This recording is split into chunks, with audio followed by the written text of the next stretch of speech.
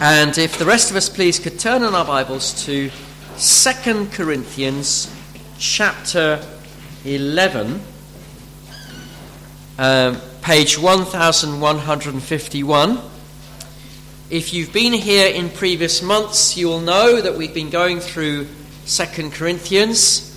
We had a long break over Easter, and then we had various special services going on and different thematic services. I felt right to give a couple of talks on the hope that we have as well. Then we had a guest service last week. But now we come back to 2 Corinthians, and this morning the plan is to consider verses 13 to 15. Paul has been warning the believers in Corinth about false teachers. A whole section, this is really part of a whole section which goes from chapter 10, verse 1, really pretty much to the end of the letter. And he's saying to them, look, be careful. There are these false teachers who've come in, and you're at risk of being led astray by them. And he's in chapter 11, verses 5 to 12, he's had to defend himself against false charges that they made. They were saying, oh, this chap's not much of a speaker. And he's had to say to them, verse 6, even if I am unskilled in speaking, I'm not so in knowledge. Indeed, in every way we've made this plain to you in all things. He may not be a polished orator or very dramatic or entertaining, lots of jokes and all the rest of it, but he does know what he's talking about. He's an apostle. He knew what he's talking about. And then another thing they were saying about Paul, oh, this chap Paul, he doesn't even charge when he preaches. He offers his message free of charge. He can't be much of a speaker if he can't even charge, can't demand a high fee for people to come and listen to him. And he says, no. It's not that I couldn't charge, but he won't charge because he wants to offer the gospel free of charge. He doesn't want to put any hindrance in anybody's way. Well, now in these verses 13 to 15, he turns the table, as it were, on his accusers. He's been answering, he's had to defend himself against the challenges that they make against him, but now he turns the spotlight onto them. And he says, this is the problem with them. So let's read these verses and then we will think about them. So verses 13 to 15. For such men are false apostles, deceitful workmen, disguising themselves as apostles of Christ. And no wonder, for even Satan disguises himself as an angel of light. So it is no surprise if his servants also disguise themselves as servants of righteousness. Their end will correspond to their deeds.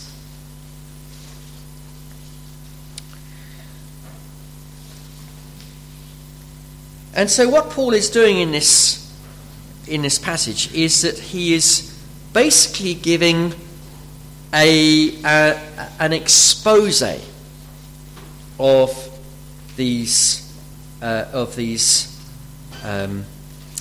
false teachers. These false teachers that come into the church in Corinth, and they looked so convincing, so persuasive. Quite a few members of the church were taken in by them. But in fact, the reality was that they were deceivers. They were not what it seemed to be. They claimed to be apostles, but actually their claim was false. They claimed to be building up the church, but actually they were deceitful workmen. They claimed to be righteous in their behavior, but in fact They were slaves of sin. Now, we don't know exactly what these false teachers were saying, but by the fact that they criticized Paul for being weak physically and ill and persecuted and poor, we can probably safely assume that they were bringing a message saying Christianity is all about being rich and all about being successful and all about being healthy and all about fulfilling your personal ambitions. We don't know that, but it may well be that that was the case. And whatever it was, what we can be sure of is that they were preaching a gospel which was different from what the Apostle Paul had preached. He had preached a message that we're all sinners and we deserve to go to hell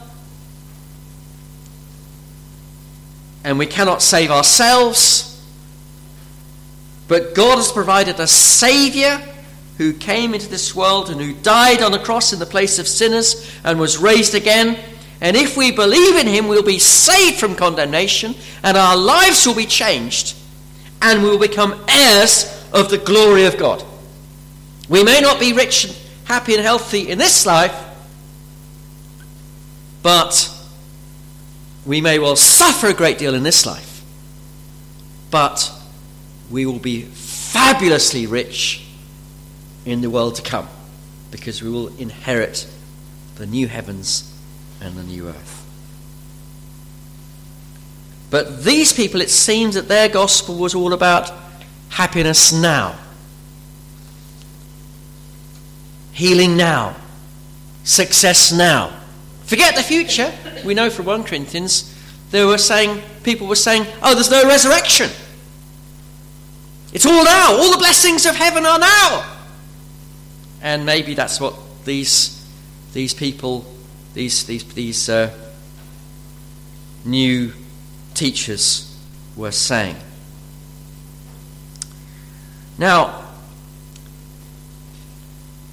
it should be probably pretty obvious to many of us that what Paul is dealing with, not just in these verses, but in this whole letter really, in 2 Corinthians, is amazingly relevant to our day and generation.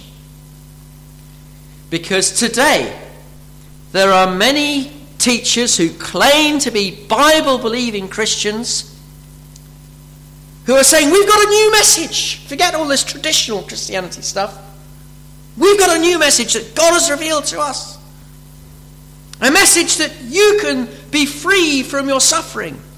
You can be healed. You can be rich. You can fulfill your personal dreams and ambitions. And they say what you need to do is you need to make positive affirmations. You need to say to yourself again and again and again, I am rich. I am beautiful. I know that's not very convincing for some of us, but you say it, I'm beautiful. I'm successful. I'm healthy. And you repeat these things again and again and again and again. You make these positive affirmations, they say, and if you make these positive affirmations, they become true for you. It's really a sort of refangled version of the power of positive thinking, which was put forward by Norman Vincent Peale back in the sort of earlier years of the 20th century in New York. And it's popularizing it and adding to a sort of acclaimed supernatural dimension to it. And these people are also saying, these people who bring this new message, they're saying, we are the apostles. We are apostles. We are prophets. We are healers. We have an anointing from God to bring this new message to you. If you want to serve God properly, you must listen to us, they say. They say you mustn't criticize us because the scripture says, touch not the Lord's anointed. If you do criticize us, they say, some of them, the angel of God might come after you and judge you. And so we see then the amazing relevance of this book of 2 Corinthians to our time. And that was indeed one reason why I decided to do this series from it.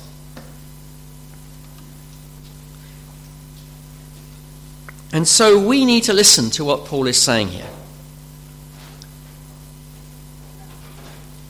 We need to listen so that we can be protected from false teachers. This is, it's amazing how far this reach has gone. I mean, Josephine, you don't mind me mentioning, I hope, Josephine, that you sent me a video of this massive meeting in your village back home. This preacher who and so this little tiny village in Pakistan, thousands and thousands and thousands of people burst into this village, and this enormous meeting was put on by this prosperity teacher with lights and loudspeakers, and they just completely invaded the whole place. And it's just incredible how these people have gone throughout the whole world, bringing this false version of Christianity. And so we do need to be aware. But also, we need to listen to what the Apostle Paul says, because, of course, it's easy to point the finger at others. But the same sins that they are guilty of, if we're not careful, we can be guilty of ourselves. So we need to examine ourselves as well. Well, let's then consider these verses, and we're divided into three. First of all, these false teachers falsely claim to have gifts that they did not have. Secondly, they falsely claim to be building the church. Thirdly, they falsely claim to be righteous in their lives. Let's think about these things. First of all, they falsely claim to have gifts that they did not have. Paul says in verse 13, such men are false apostles. False apostles.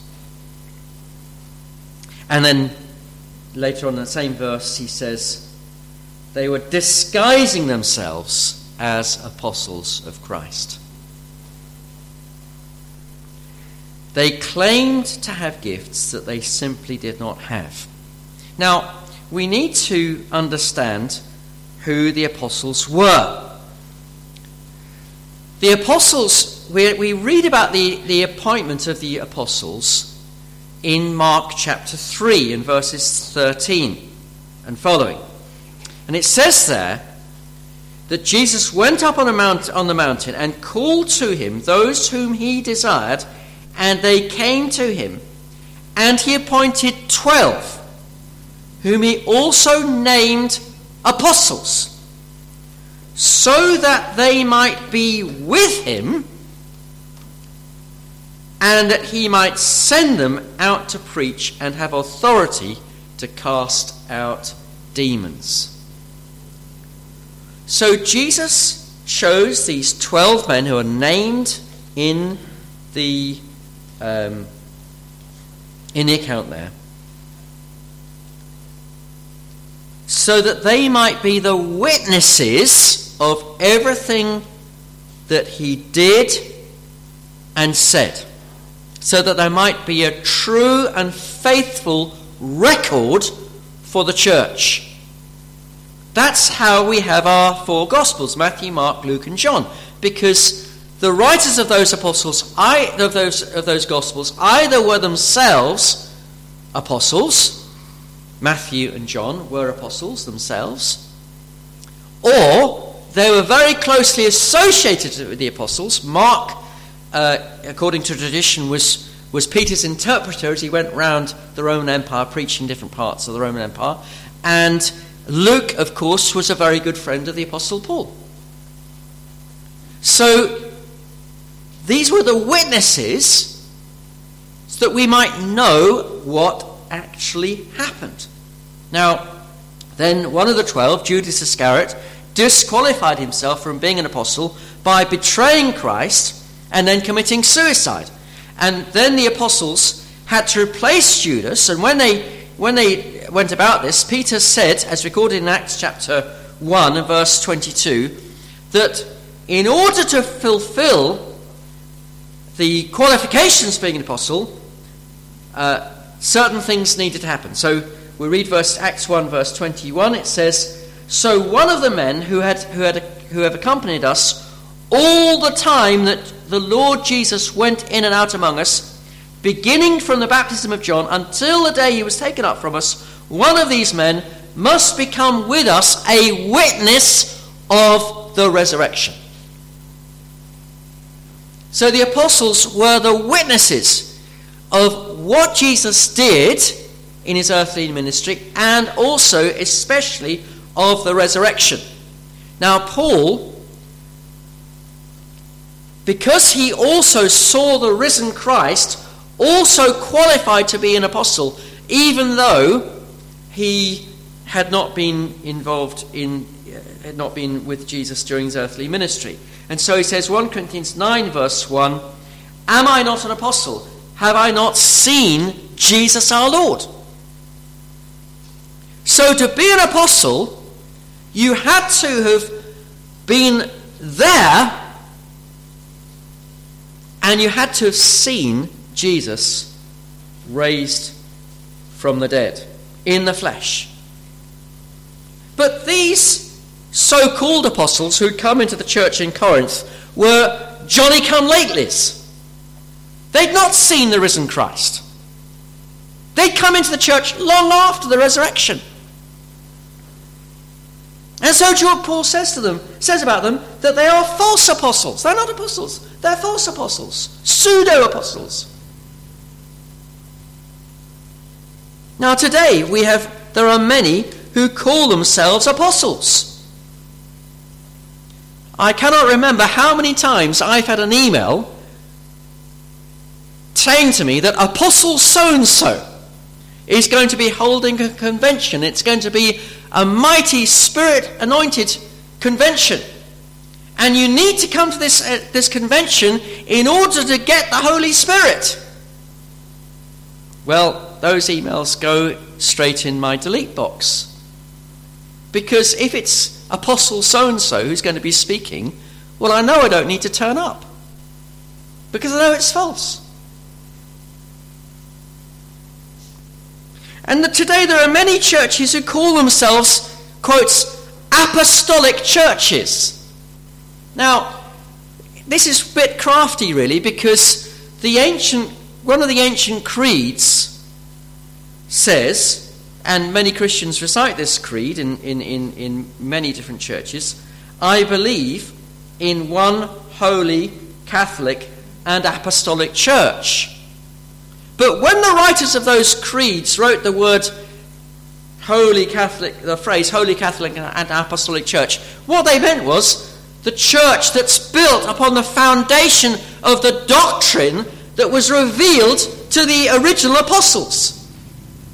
And that's built on the foundation of the historical facts of Jesus and his life and death and resurrection as declared by the apostles and recorded by the apostles. But what these people have done is they've picked up that phrase apostolic church and they said, oh, we're an apostolic church. But by that they mean that they've got an apostle leading their church. So their church is like a pyramid structure with local pastors and then regional pastors and then national pastors, and then somewhere at the top of their so-called church is their apostle, who is masterminding this multinational corporation, what it is. And the Roman Catholic religion, of course, really what these people are really doing is they're reinventing Roman Catholicism, because this is exactly what Roman Catholicism does. Roman Catholicism says that Peter was the chief apostle, and the church, misquoting what Jesus says in Matthew about how on this rock I will build my church, they say, the church is built upon Peter the apostle, and then Peter became the first pope, and then after that you got another pope, and then another pope, and then another pope, and then another pope, and each subsequent pope is the chief apostle. It's the succession, the being an apostle is passed down from pope to pope, and so that the pope has got the power, according to the Catholic religion, to make infallible pronouncements and to reveal new doctrines. And once the Pope has said that these new doctrines have been are there, then they become part of the official doctrine of the Catholic religion. So we see then that there was false claim to spiritual gifting, but it's not just being the gift of an apostle, is it? There are others who say, I'm a prophet. I've got a word from the Lord. But according to Scripture, a prophet is somebody who brings an infallible word from God. An infallible, word-for-word revelation from God. These people are not bringing infallible revelations from God. They make mistakes. According to Scripture, somebody who claims to be a prophet but makes mistakes is a false prophet. And so we need to be on our guard. There are others people who say, God has given me the power to command healing for people. They can rebuke cancer, they say. They can rebuke this illness. They can deal with this illness. And that. But do they really have the power to do these things? Do they really command illness? Do illnesses really flee from people's bodies at their command? Or is it just that they manufacture pseudo healings with people where it's very hard to discern very clearly what is going on? Now, before we move on, as I said, we need to just examine ourselves, don't we? Do we sometimes make false claims of gifting? Do we sometimes say, I led so-and-so to the Lord? When in fact, really it's not much to do with us at all. Or it's a false profession, turns out to be not really converted at all. Do we perhaps seek to impress others by talking about long times of prayer, when in fact half the time we were daydreaming? We must be careful, mustn't we, to be those who are truthful. Well then, secondly, these false teachers falsely claim to build the church. He says, these men are, verse 13, deceitful workmen. Deceitful workmen. Now, a few weeks ago, there was the tragedy of the earthquake in Turkey, during which newly constructed blocks of flats, which had been claimed to have been built to the highest earthquake-proof standards, crumpled like card houses. Some resourceful journalists took photographs of newly constructed blocks of flats, some of which were lying on their side. And then they found on the internet the brochure to persuade people to buy apartments in these flats, which had been built maybe 2-3 years ago. Built to the highest standards, earthquake-proof. But then there are those flats lying in ruins. And it would seem that those who built these flats had not complied with building regulations. And in some cases it would seem with the connivance of the government. The government would issue amnesties saying, oh, for this period of time you don't have to comply. Well, of course, then they don't comply, and then there's disaster that follows. Well, Paul says similarly, these false teachers are cowboy builders whose spiritual buildings had no foundation and which would collapse as soon as put under stress. The Apostle Paul says that any spiritual building that is not based upon the gospel will not survive. In 1 Corinthians chapter 3 in verse 10, the Apostle says, according to the grace of God given to me, like a skilled master builder, I laid the foundation and someone else is building on it. Let each one take care how he builds upon it. For no one can lay a foundation other than that which is laid, which is Jesus Christ. You've got to build upon the foundation of Christ, on the foundation of the gospel. And you've got to build with true methods, with the word of God and with prayer and with holiness. But these people were building using their own techniques. Powers of persuasion, maybe. Manipulation, maybe. They were not building solid, lasting gospel churches or church. And so it is today, isn't it? There are these very big meetings that these so-called healing evangelists put on. A lot of flash, a lot of noise. It seems so impressive, doesn't it? But the message that they're preaching is a message: come to Jesus and he will make you rich.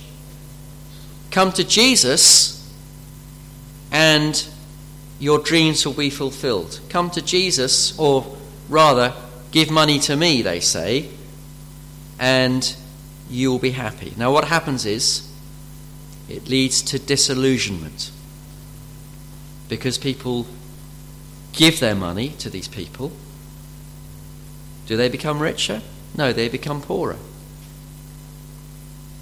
They go up to the front to get healed. Do they get healed? No. They come back not healed. And then now they've got a problem, because they think, now they're told, oh, you haven't got enough faith. So now they say, oh, maybe I never had faith. Maybe I was never saved. And then when they're getting to the point where they're dying, rather than preparing themselves for glory and peacefully getting ready for that moment where they transition to be in the Lord's presence and thinking, well, just a little while and I'll be with the Lord. There's this terrible battle going on because I'm failing, because I should be being healed.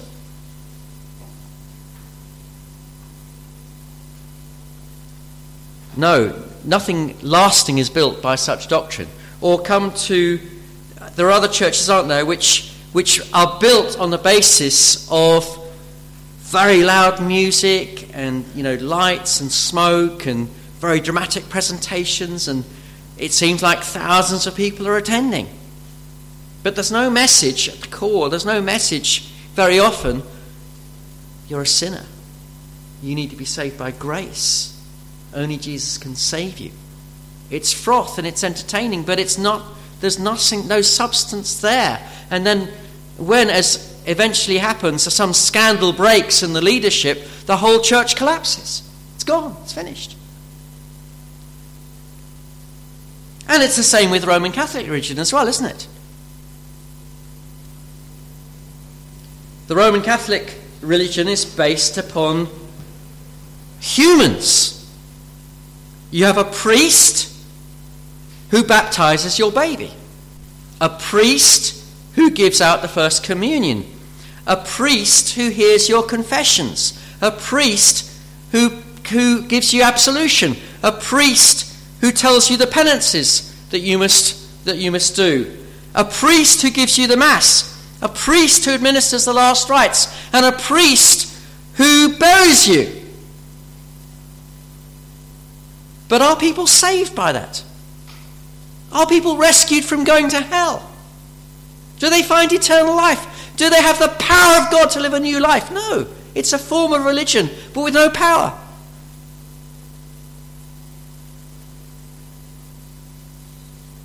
The Roman Catholic religion and the so-called High Church Anglicanism, which is very closely associated, claims we are the ones of high worship.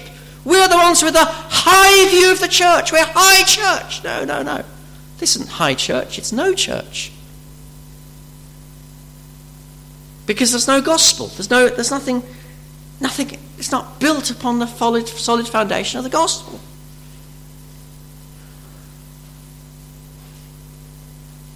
But now let's apply it to ourselves. Sometimes you have apparently evangelical churches, Bible-believing churches that don't actually preach the gospel.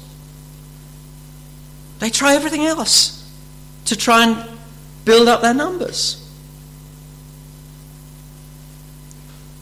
Put on entertainment, put on clubs, put on social events, none of which are wrong in themselves, but never is the gospel proclaimed.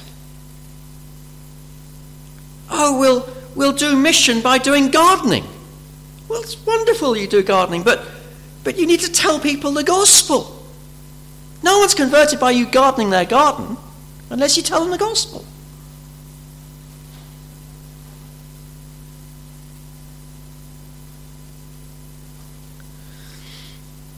And then thirdly, they pretended to be righteous when they were not righteous. Let's read the passage again. For verse 13. For such men are false apostles, deceitful workmen, disguising themselves as apostles of Christ, and no wonder. For even Satan disguises himself as an angel of light. It is no surprise if his servants also disguise themselves as servants of righteousness. Their end will correspond to their deeds.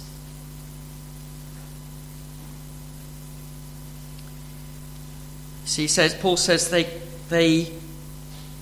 are disguising themselves as apostles of Christ, and he says, and no wonder, for even Satan disguises himself as an angel of light.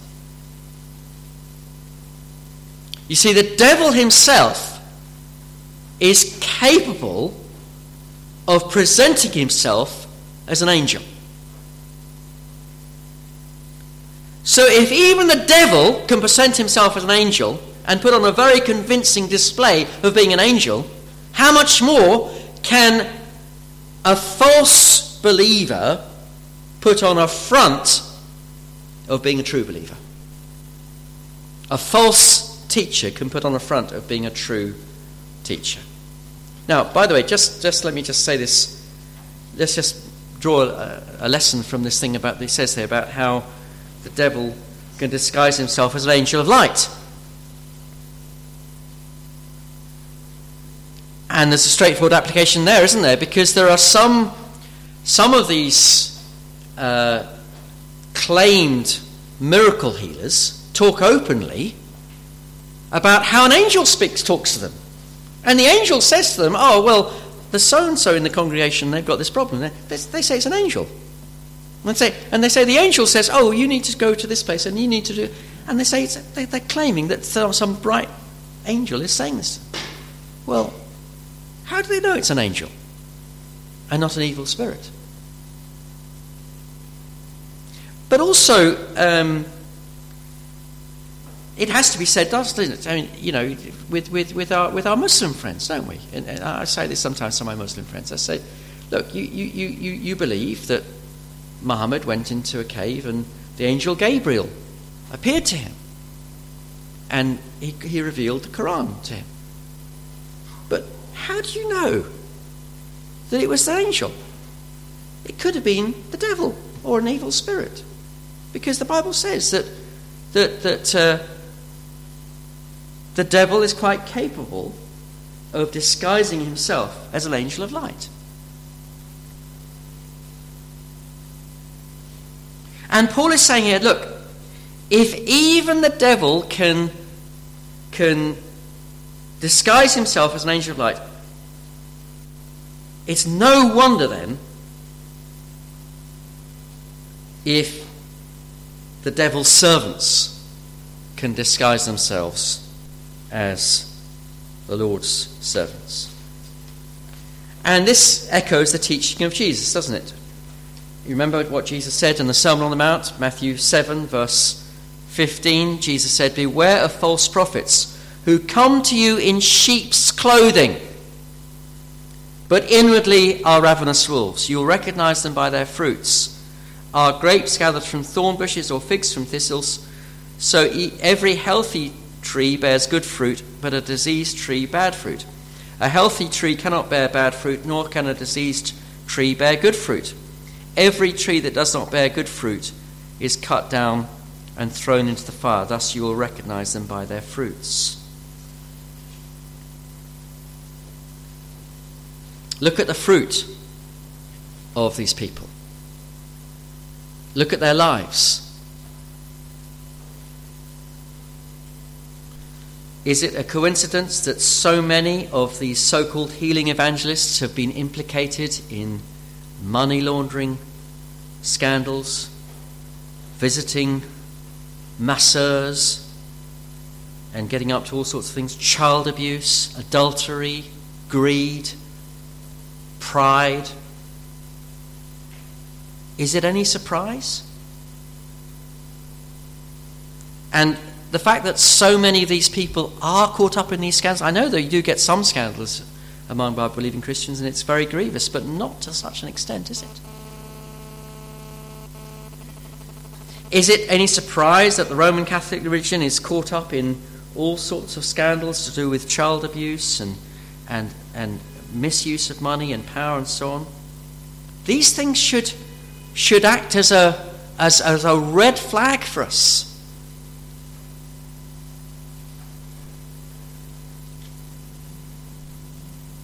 And we shouldn't be surprised if such people claim to do miracles. Because Jesus said that on the last day there will be people who will have done miracles, and he'll say to them, "I never knew them." He goes on to say in verse 23 of Matthew 7, "Not everyone who says to me, 'Lord, Lord,' will enter the kingdom of heaven, but only he who does the will of my Father who is in heaven. On that day many will say to me, 'Lord, Lord,' who do not prophesy in your name, and cast out demons in your name, and do many mighty miracles in your name. Then I will declare to them, 'I never knew you. Depart from me, you workers of lawlessness.'"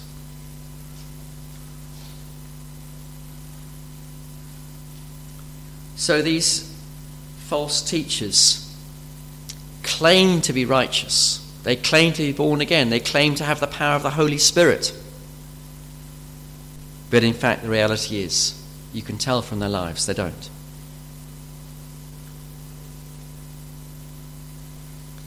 Now, again, should we not apply this to ourselves? Isn't there a warning in what Jesus says in those words that I read? There will be some on that day who will have been members of Bible-believing, evangelical, reformed Baptist churches. Some who will have been pastors or deacons in such churches. And Jesus will say to them, "I never knew you. Depart from me, you workers of lawlessness." We need to examine our own hearts, don't we? You might say you believe in Christ, you might say you believe all the doctrines, but where's the evidence? Where's the fruit? Where's the proof? And we all need to search our own hearts, don't we? To see if our lives match our profession. Okay, so we've seen then three things about false teachers. False teachers falsely claim to have spiritual gifts. False teachers falsely claim to build the church. And false teachers falsely claim to be righteous. So what lessons can we take from this for ourselves? Well, first of all, as I've just said, we need to examine ourselves. And if there's any doubt at all as to whether you are a Christian, truly saved, go to the Lord. Even this morning, just say, Lord, if I've never been saved, today is the day I must be saved. Please save me.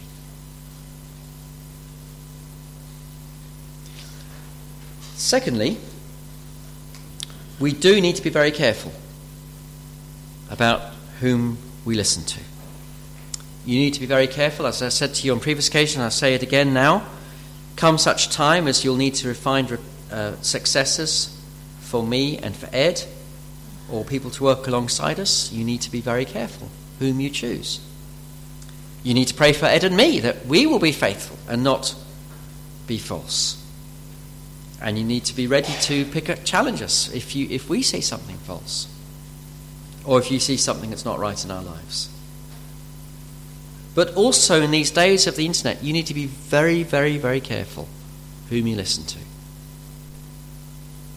It's not just what they say, it's how they live that you need to look at. But then I also want to leave you with a message of hope as well. Because, I'll just turn you to the end, 2 Timothy 3, verse 1, page 1182. Just have a look at this with me, because it ties up with what we've just been saying. 2 Timothy 3, verse 1, page 1182. Paul says, "But understand this, in the last days there will be times of difficulty. People will be lovers of self, lovers of money, proud, arrogant, abusive, disobedient to their parents, ungrateful, unholy, heartless, unappeasable, slanderous, without self-control, brutal, not loving good, treacherous, reckless, swollen with conceit, lovers of pleasure rather than lovers of God, having the appearance of godliness but denying its power. Avoid such people. For among them are those who creep into households and capture weak-willed women, burdened with sins and led astray by various passions, always learning and never able to arrive at the knowledge of the truth. Just as Jannes and Jambres opposed Moses, so these men also oppose the truth, men of corrupted in mind, and disqualified regarding the faith. Now, but, verse 9, 2 Timothy 3, but they will not get very far, for their folly will be plain to all, as was of those two men." False teachers look like they're doing so well for a while, but eventually a scandal will break. Eventually a newspaper will get hold of their story, and eventually it will be over. So don't worry. God's in charge. He's building his church. And the true gospel will be vindicated. It's just a matter of time. So let us, I don't want you to go away with a very negative, gloomy thought, oh dear, it's all so terrible. No, because Christ is building his church and error will not prevail. Well, let's sing our final hymn, which picks up on that note of hope and the fact that the Lord Jesus is in charge of his church.